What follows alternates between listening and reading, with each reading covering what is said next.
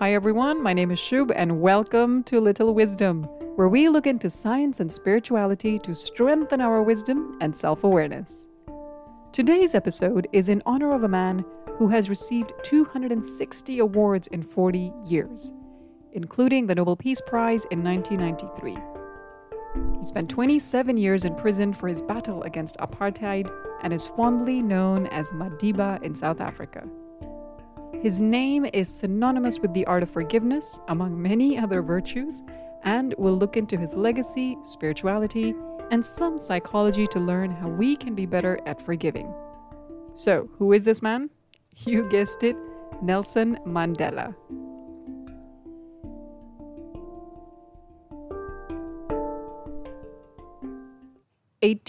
July 18th is celebrated as Nelson Mandela Day. It's his birthday. And since it's just around the corner, I wanted to do an episode on the magnificent man and reflect on some of the wisdom and lessons that he has left behind.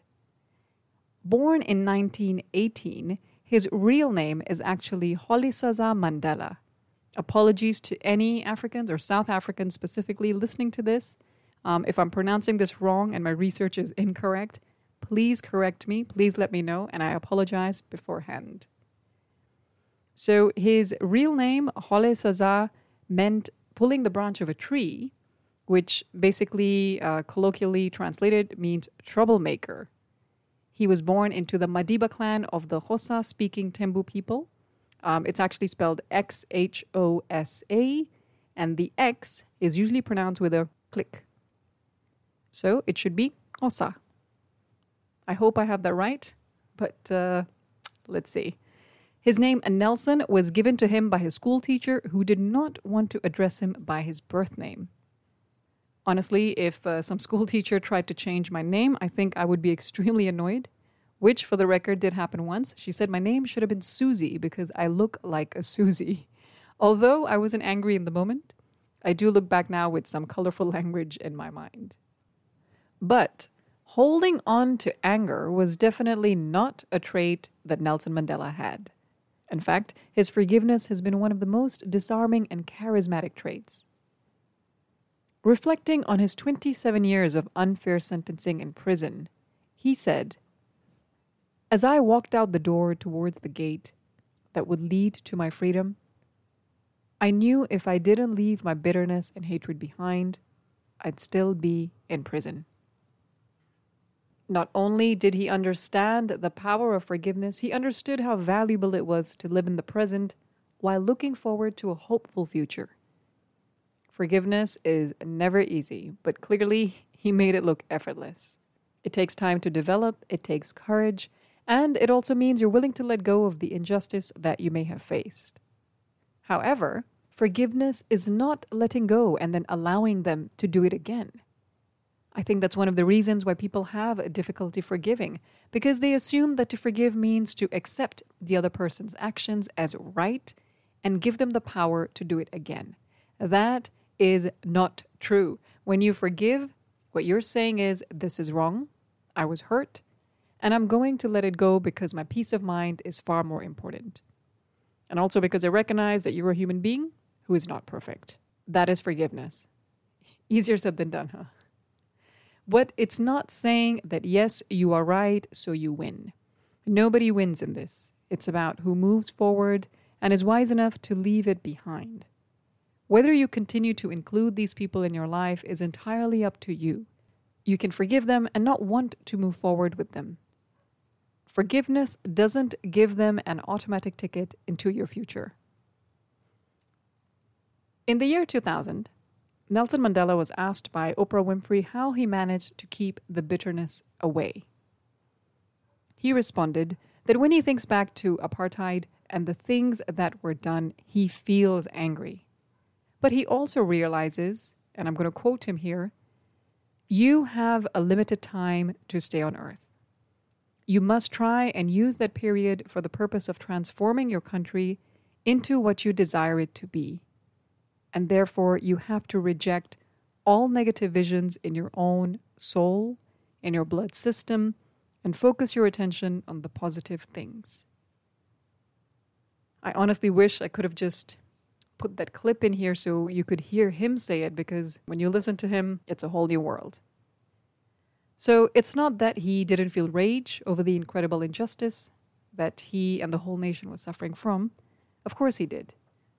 But he knew that the anger would only bring destruction and not the progress and justice that he envisioned. In Sanskrit, the word for forgiveness, kshama, is associated with suffering, endurance, and kshamata, which means forbearance. In traditional Indian scriptures like the Bhagavad Gita, forgiveness is considered to be a divine quality.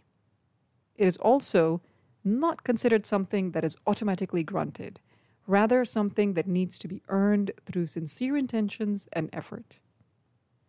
The biggest roadblock in forgiveness is ego. It is extremely susceptible to anger, envy, pride, lust, and more. It is the cause for the discomfort we feel and also the reason behind not wanting to let things go. Holding on to them gives our ego importance, and the ego loves having a party with importance. If you are easily agitated, angered, and lash out, it's likely that your ego is very prominent. Once you're able to recognize this, it'll be the first step to disassociate with it and regain your power to nurture peace.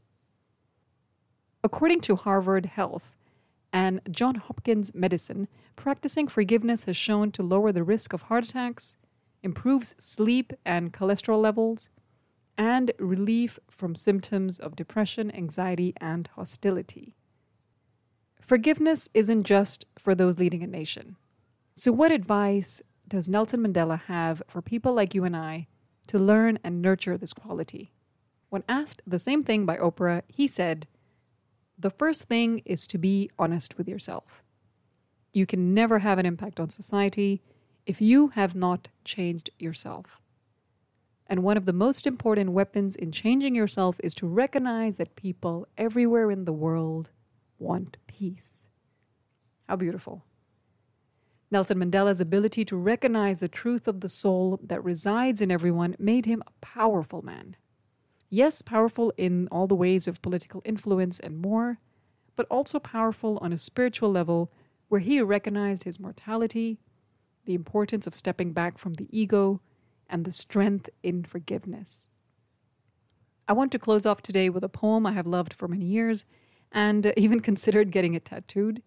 In a serendipitous moment, I recently discovered that Nelson Mandela used to recite the same poem during his imprisonment, and it gave him a lot of hope.